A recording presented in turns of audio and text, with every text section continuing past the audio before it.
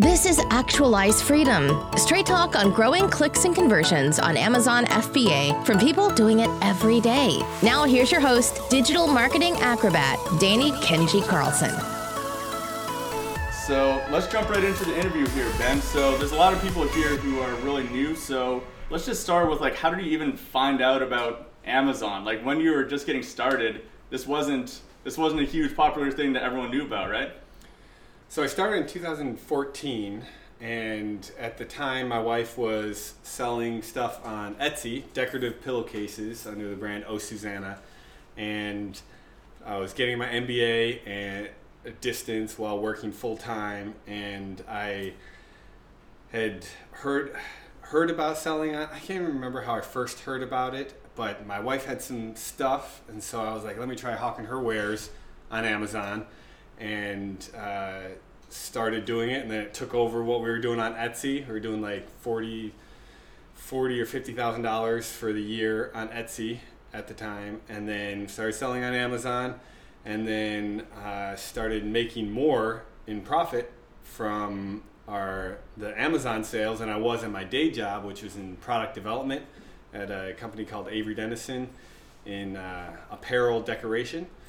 And then once it started making more money on that, I decided I can take my time here, focus it on the Amazon business, grow it more than I was, at 8 o'clock at night or whenever I could start working on it. And so we took the leap and started doing it full time, 2015. 2015, so this was the span of you started selling on Etsy in 2014 and 2010 on Etsy. 2010 on Etsy. And then Amazon in 2014, and then left the day job in 2015. Wow, okay, so how many hours in the beginning were you spending on this stuff? It's after work kind of couple hours. Yeah, it was just, I disliked my job at the time, and I was working from home, so it was very easy for me to not do my day job stuff and work on the Amazon business, the side hustle. And so it was, I don't know, maybe 10 hours a week, something like that to start. 10 hours a week. So this was 2014 to 2015 when you started getting into the Amazon stuff? Yep. Okay, so from the day that you started, once you moved off of Etsy and got onto Amazon, how long of a period was it of doing that 10 hours a week until you're able to do it full time? So when we started on Amazon, 10 hours a week for about a year, and then... A year, okay. Yeah. Awesome, man. And you mentioned that you really didn't like your job. You had a D pager for your job. Do you think that was a motivator for you to spend so much extra time on Amazon and hustle on the weekends, those 10 extra hours a week? Yeah, absolutely. I don't know. Does anybody else here hate their day job? That was my motivator. Oh yeah, it was not. I don't know. Every year, it was a Fortune 500 company in the U.S. based, and every year they were doing layoffs in the fall, and so it's oh no, is it gonna happen this year or not? And and so I was there for 7 years. I don't know why it took me so long, but. I was just saying, I wish I would have started Amazon, selling on Amazon earlier. People say oh, now it's too crowded or whatever. I felt that in 2014 as well. So I think we were just saying the best time to start doing something is a year ago. Second best is right now. So. Totally, yeah. There's always going to be some kind of excuse not to do something, right? Yeah, like you said, in 2014, everyone's saying it's too late to get in, but in retrospect, it's ridiculous. That was the best time ever to get in. Yeah, it was awesome, yeah. Right, it's way different now. Launch process is a lot more challenging, different, so yeah. Totally. So let's tell us a bit about your current situation right now. So you're currently traveling around the world with your wife. Yeah, and 5-year-old. And the 5-year-old. Yeah. So what's the whole story with that? How did it start, and what's your plan? So my wife and I both love to travel. It's kind of how we met, and so when we got married in 2010, both all right, we need to start a business. So we started that business selling on Etsy. She did most of the work, and then we didn't get to travel much because I was working, and then finally we were starting to make enough money to leave the day job, and we're like, all right, the time is now, let's do it.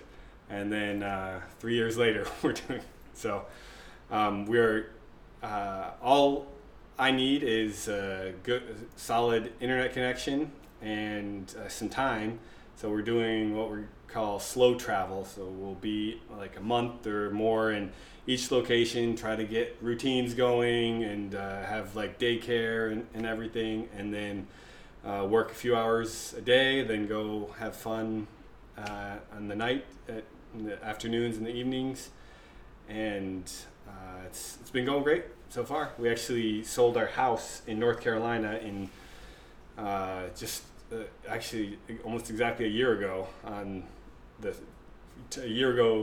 tomorrow, and then started traveling around the U.S. visiting family and friends, and then Canada for just over a month, and then we go to Hong Kong on Tuesday. Nice. So this is like the 1 year anniversary of the start of your whole digital nomad career, so to speak. Yeah. And it's doing FBA is a great position to be in for this type of lifestyle, because as long as you're not doing fulfilled by merchant or merchant fulfilled, then you don't have to. You can just ship everything into Amazon and have them do all the hard work. When we were selling on Etsy, we had some like Valentine's Day couples type stuff, couples pillowcases, and when we were still making it ourselves, we had a day that we sold 70 units, and it was just terrible to have to do that yourself. We're like packing it, and we have a little kid, and so now it's scalable, and it doesn't require physical hands-on effort.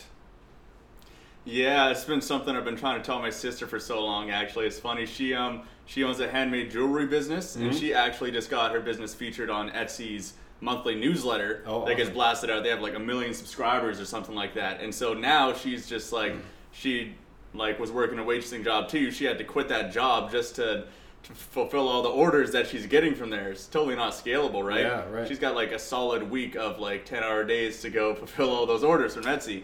Yeah. So yeah, great thing about that. So I mean, you're traveling around the world, and I'd imagine you get to enjoy yourself and go out and do things. You're not just crushing work in a hotel room wherever you go, right? But that's probably not the case when you're just starting out with the Amazon stuff, right? There's certain grind periods where you just have to get a whole bunch of work done. What were the hours that you're working during those grind periods compared to, let's say, like now when you're out in the summer and you're spending more time enjoying with your family? Yeah, so right when I left my day job, the security, the warm blanket that I hated, but it was with insurance and everything. I think it's different here in Canada probably, but it's scary to do that. Like, what happens if Amazon shuts down my account, or what happens if like, I don't know, a competitor comes in that eats your lunch. And so I was working really hard. I was trying to find some ways to branch out, and like working really hard the off Amazon side as well as the Amazon side, probably doing, I don't know, so my wife likes to say like, oh, it's great being an entrepreneur. I can work whichever 16 hours of the day I want. And so that's kind of what it was. It's like whenever, like, we had a kid, so it was whenever he was asleep or whenever he was at daycare or whatever, we were working. And when I'm like walking here, I was on my phone doing work. And it's like you kind of squeeze it in wherever you can. Right now, it being that I'm trying to really enjoy where we are, there's a lot of stuff that just doesn't get done. So I think like having a good methodology for managing your tasks and your the things that you have to do is really important. Yeah, so it's like there are things that you could be doing at any given time of the day, but your business is not going to break if you don't get those things done at this point. That's what you're saying. Yeah. You got to think about when does it become urgent, and then what's most important, that sort of thing. Awesome. So I want to talk a bit about the most common sticking point for people getting into Amazon for sure is selecting the first product. So what was that like for you? Like how many months or weeks would you say of product research did you do before you just found the one that you pulled the trigger and you just decided to go with it? And what was that process like for you? Our process, I think, is different than what a lot of people are doing. Like private labeling is not something I do. A little bit of it to kind of extend our brand, but the way that I'm looking at new products is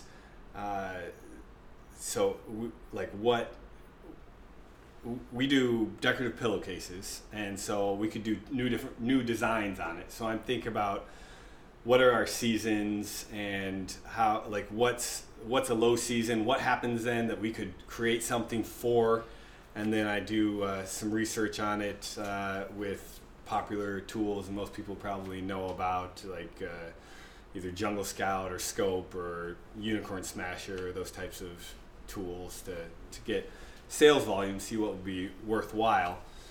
But one key aspect of coming up with a new product that I stand by and that I think it should be is the best way to be defensible on Amazon today is to make sure you're creating value.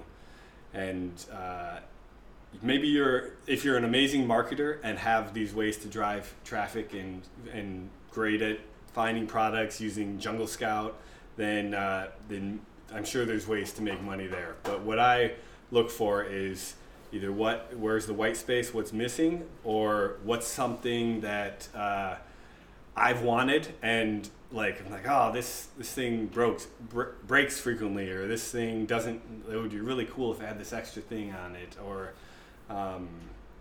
things like that. I'll give you an example. So we were doing the pillowcases, that brand, and in 2016 we were living in Montreal for a couple months, and I was commuting, riding my bike a lot to different places, and we were at night, had my son on the back, and I was a little nervous about cars all over the place. And I noticed that when wheels are spinning and they have the reflector on it, as a driver, I saw that all the time. It was that motion that really kicked it off and made it catch your eye.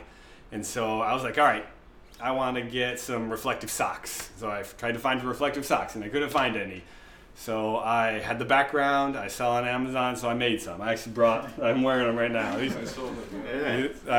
They look pretty cool if you have your phone light and it reflects light back to the source. It's actually a great idea. Yeah. Yeah, and so then I actually did a Kickstarter for these to start, and then switched over to selling on Amazon after the Kickstarter, and we worked out all the kinks in production and things like that. So that was something that I wanted, and I'm extending the brand on that. I got several products related. It's called Reflectos. If anybody wants to buy some and review them, they're for sale on Amazon.ca. So yeah, that's kind of my idea. And then our pillowcases, my wife's a designer, so she created it as something that she would want to buy, because she is our ideal customer. She likes to decorate the house and likes the things that she makes. And when you are your audience, you know it very well, and it makes it a lot easier. So. Yeah, that's awesome, man. I love how you just have the example right there of your socks, and I also love that you did a Kickstarter for it too. So many people, they ask I only have a few $1,000s to get started, and it's maybe not enough for most products to get started. But if it's actually a good quality product that brings real value, you can do a Kickstarter for it. You don't actually need any money, and not that it's easy to do a Kickstarter. That's a whole tricky thing to do as well. But you can get people to literally just vote with their dollars and validate your idea, and then also give you the whatever $10,000 you need for your first order. And then you don't need to go get some crazy loan. You don't need to save up $10,000. You don't need to do all this stuff. You're all validated. You have the money, and you can just do it. There's a local entrepreneur here in Vancouver, Ben Weir. He's only 23 years old or something like that, but he started his company Bloomon just off Kickstarter, and they did $180,000 in sales the first month of that company, and he started that off Kickstarter. He didn't have any money. Like him and his partner just did that. And I love that you can just do that these days. Like the barrier to entry to starting your own brand on the internet is literally $0 if you are resourceful enough and you can do it the right way, right? It's definitely not zero effort though on Kickstarter. Yeah, not zero effort, that's for sure. So our Kickstarter, I'm not sure that I would do it again because it was so much effort. All the traffic that goes to Kickstarter, at least to start, is traffic that I sent there. I reached out to influencers.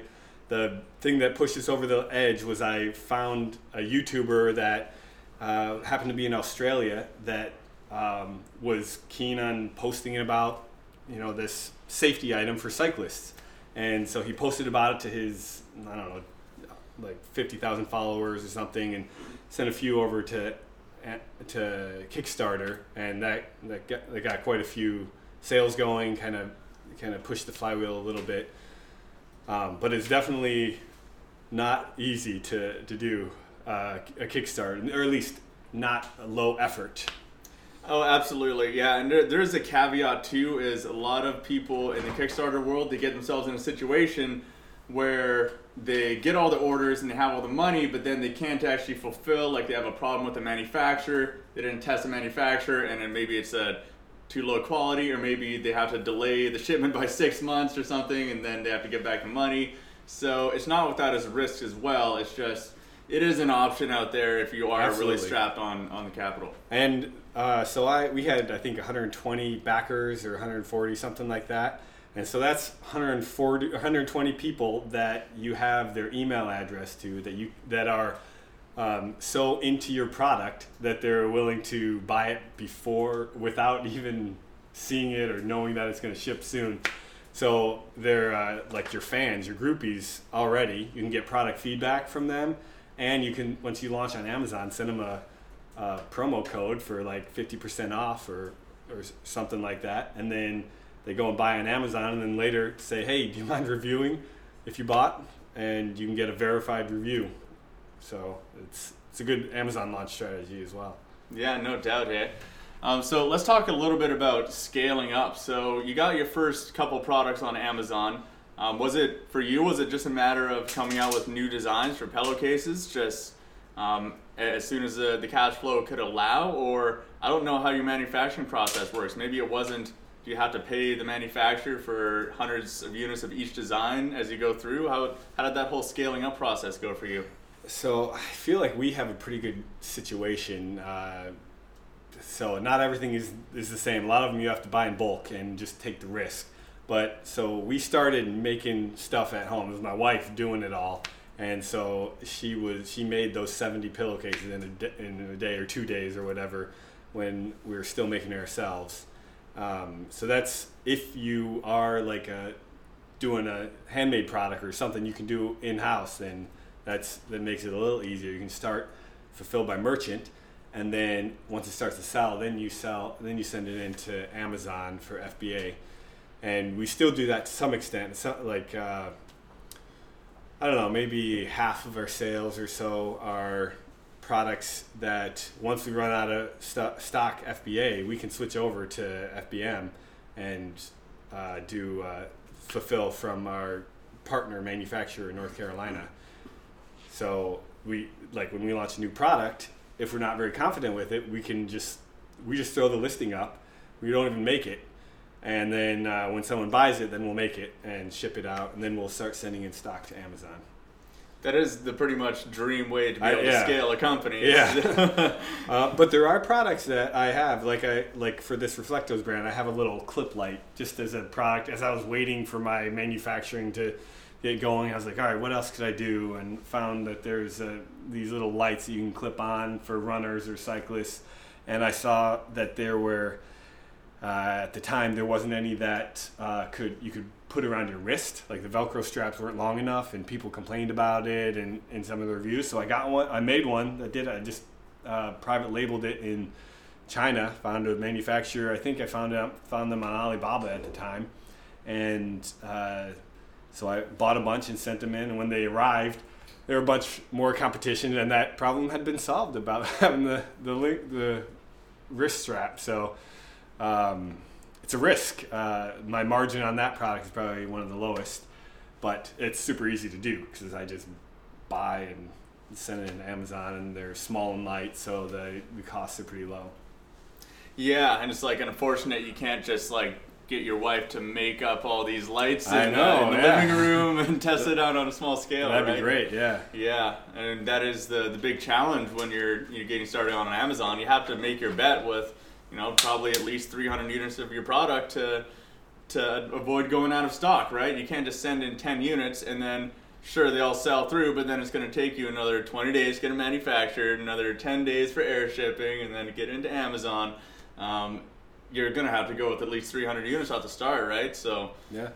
pretty awesome situation you got going on there. Yeah, and another product that I did back in the hoverboard days, I don't know if anybody I have a one like right behind you guys, just sitting over there. Yeah, they're kind of The fire extinguisher close by. yeah, they're fun. If you have a dry mop, you could make quick work of the floors. So yeah, that's actually how we clean the floors in here sometimes. So I was with my company that I was working for at the time. Went over to China fairly often and met with the original manufacturer of the Smart, which makes the IoHawk hoverboards. And so I was like, oh, this is a big trend. It's going to be huge for Christmas. So I bought some of them. I can't remember, like maybe $10,000 worth of them. But these were high, like I paid $300 for each of them. And so I bought them and they were shipping, and on the way in, people started selling them for $300 on Amazon. Not the same model. And then that same model, it was being sold for like $1,000 or $900 when I placed the order, and it was down to like $700 or $600, and it was just I came out ahead, but barely on it. It was a lot of stress. That was like right after we started selling on Amazon. Yeah, well, and you missed a real bomb with that one too. Like as you know, I don't know if anyone in here is familiar what happened to those hoverboard things, but they all started catching on fire, and a lot of people got in a situation where they had a container of these things coming from China, and now all of a sudden they can't sell them because there was like some big ban on them for a while. Yeah, I had like 3 or 4 left, and Amazon said no more hoverboards. Period. This was like Cyber Week or something like that. It's like right as the Christmas sales are starting to really pick up, and so I was like, oh, that sucks. I had to sell them on eBay, I think, the remaining. Yeah, well, lucky that you got rid of them before. And lucky that I didn't have a container of them. Exactly, yeah, that's the scary thing. I would just really mention to you guys who are getting started, try to avoid the trendy products too. Those are they meteoric rise and the numbers look so good, but the fall is equally meteoric. You guys look at fidget spinners. The guy, my original mastermind buddy, actually, he sold $750,000 worth of fidget spinners during that period, $50 a piece metal fidget spinners, but he got caught with I think 400 or 500 units of that on the tail end of that, and the sales were like this, and all of a sudden no one wanted them anymore, and he's still actually selling through those units at $15,000 or $20,000 worth of inventory, whatever that was. So the trendy stuff is, sure, if you time it perfectly and then get out at the right time, you can make a lot of money, but if you're good at that, you're not that good at trend surfing. Yeah, if you're good at that, if you're good at timing the market, then maybe get into day trading. Totally, yeah. You should go play the stock market.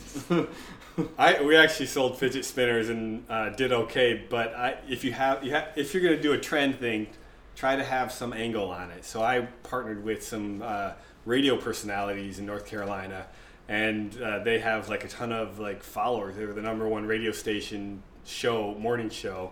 And so it was, they just posted it on their huge Facebook following, drove a ton of traffic to it. We didn't even have brand registry, so that was how we got out of it, because of the problems without being able to protect the product. But we were able to get in, sell, we're selling 100 a day until we sold out, and then just stopped.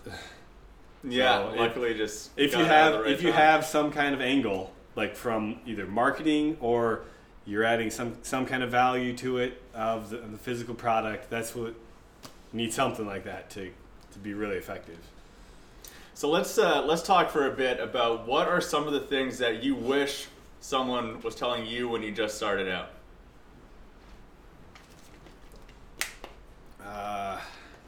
Well, I kind of wish that somebody would have said, just quit your job, just do it, just focus on it.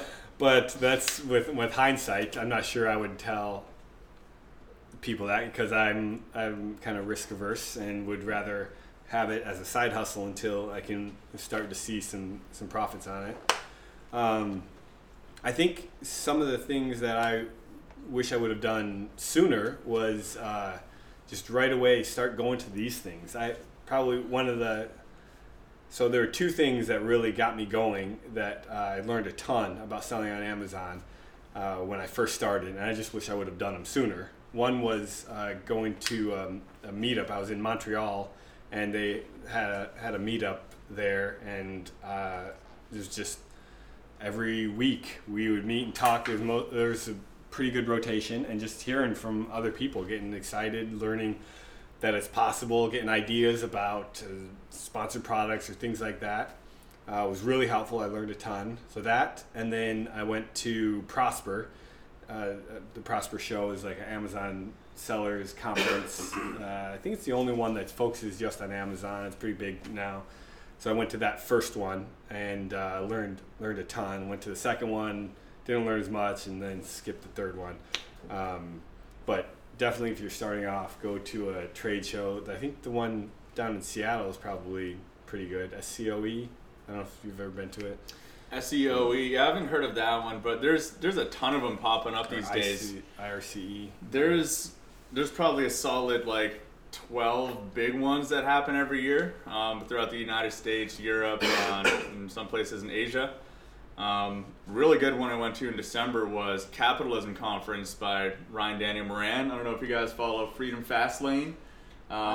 Yeah, he's one of the guys that I got started with, but he has a really good conference in December. Not necessarily Amazon focused, but I'd just like to pair what you said about the value of showing up to those kind of places just from the value of the people that you meet. It's not necessarily the content that you're going to learn from the speakers, like some new hack or something. It's probably going to be you're just having dinner with or having a drink with someone, or in between some of the presentations, you're just going to learn some cool little trick or something they're doing that can change your business, or you're going to find out that you're in the same niche and you can help each other out or something like that. So the value of the people that you meet and the ideas that you can kind of exchange at these conferences, I think is super, super valuable, like you're saying. Yeah. Yeah, and a couple other things I probably would, if I could go back in time and talk to myself in 2014, just when we were starting, I think I would I would want to know about how to run ads, and I would have started learning the ins and outs as soon as possible. It's another thing that is kind of key to growth on Amazon.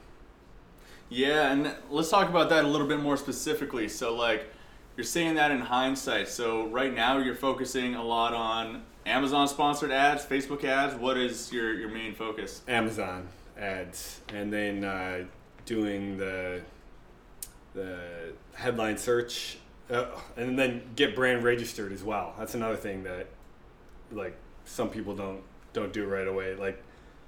Regardless of what your product is, sign up, get a trademark. It's $250, $225 online to get a trademark for selling in the US, and then get brand registered. It's a 6 months process, so start it as soon as possible. Yeah, it's super important. Amazon just keeps adding more benefit to the brand registry program. You get access to an enhanced brand content descriptions. They're going to be releasing video soon for that. I just got in beta for that. I just got the video beta? Beta on my 2 accounts, yeah. Oh, nice, yeah. So, stuff like that gets rolled out to you. The brand registered sellers first, so $250. You're going to have to wait 6 months to do it, so I definitely parrot that as well. Do it as soon as possible. Yeah. And then where do you see the future of this company here? So, $1.8 million a year, you're traveling around the world right now. Do you plan on turning this like shifting gears into a much larger business, or do you like where you're at now? What do you see the future of what you're doing? So that 1.8 is spread across 2 accounts, three brands. And so one of the brands I don't own. I manage all the Amazon sales, and the reason why I started that was for the diversification, to spread things out. So if something happened with my account or with my my personal brands, it have a little bit of coverage there for the risk. And so with the 2 different brands, that one I'm still going strong with that. We have some new ideas to growth that we're starting on there, but it's nice because I don't have to manage the product sourcing or any of the copy or anything. It's all stuff on Amazon. I say I need this, and then we do that. For my brands, the Reflectos socks and the pillowcases, they're both showing some strong growth. The Reflectos, like I said, I got several new products, all with that fit in the tagline of visibility and motion. And then with the pillowcases, we hired an artist that is working on commission that is helping us create some new designs. I work on the what is the good area to do it, and some ideas, and then this artist runs with that, and then she can I don't even have to touch it, and we can get the product launched right now. So it's kind of just keep it going. We're doing this travel thing. My wife is now kind of shifted gears away from the creating designs to being a travel influencer and building the social media presence there. She's got 15,000 followers on Instagram and growing it from there. So we're just kind of trying to grow it all. I guess spreading it out, it means nothing grows super fast, but they're... Yeah, well, it sounds like you're doing a good job of leveraging it, right? Like the new designs on commission from this artist, that's a big leverage of your time. You don't have to go out and create all these intricate instructions for designers all the time. You just have this designer who's incentivized to do that for you, right? Right. That sounds like a great way to scale your time. It also sounds like you're not planning on stopping traveling anytime soon if your wife is moving her focus over into a travel blogger, right? We're actually planning to travel outside of the U.S. for 2 years. 2 years, so 1 more year or 2 more years additionally onto... 2 more years starting in June, or beginning of June. So. Wow, yeah, that's a lot, man. Yeah, we'll see if we can make it. Yeah. Mm-hmm. Yeah.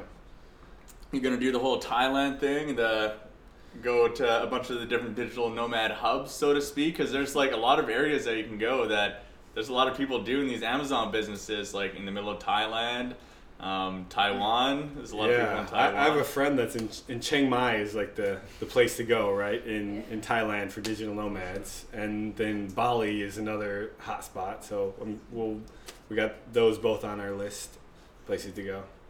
Yeah, I mean, it's one thing I find so funny is that it sounds like, oh, let's go live and work on the beach in Thailand or something like that, but it's actually a really big entrepreneur community in a lot of those cities, and it can actually be a good move to go live there for a little while, and it could actually make some really good business connections and surround yourself with some inspiring entrepreneurs, right? Yeah, I don't really get the pull for Chiang Mai since it's not on the beach, but there are tons of people there. Maybe some of you guys have been there, but so we have to go check it out firsthand. I hear there are lots of elephants.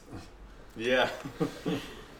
All right, so we have a pretty big beginner crowd in here. What would you say, if you were getting started today in today's 2018 Amazon climate, what would you look for as far as product research? What kind of products would you be looking at? What kind of products would you be trying to stay totally away from? So I would focus again on that adding value and seeing where the pain points are for you specifically, so that you can be your target audience and know what kinds of things people are looking for and how to make it awesome. I would definitely learn, if you have time right now, I would learn as much as you can. A friend of mine really likes, and a couple friends of mine, they're doing pretty well for themselves. One in pets and one in toilet-related products. They're doing both 100K or so a month, and they started in 2015, both of them using the Amazing.com videos, and what are they?